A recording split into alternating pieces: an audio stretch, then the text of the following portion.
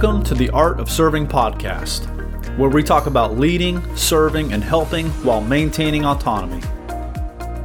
As a former pastor and the owner of a small service business, I know that serving can be both rewarding and challenging.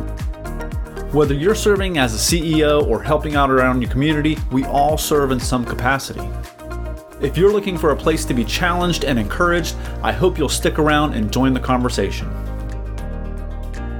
A lot of people confuse being in charge with freedom. They think that being the boss means you don't have to listen to anybody else. But the reality is that being a good boss, being a good leader, being a good manager is not about freedom. It's not about not having to listen to anybody else.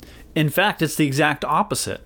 If we want to be an effective leader, if we want to be an effective boss, if we want to be effective at managing people, then we have to learn that being a leader means being a servant. In his essay to An Uneducated Leader, Plutarch says that most kings and leaders are uneducated about leading, and so what they do is they imitate statues. They try to have these stern looks and these long strides, and they're very austere and very harsh to people.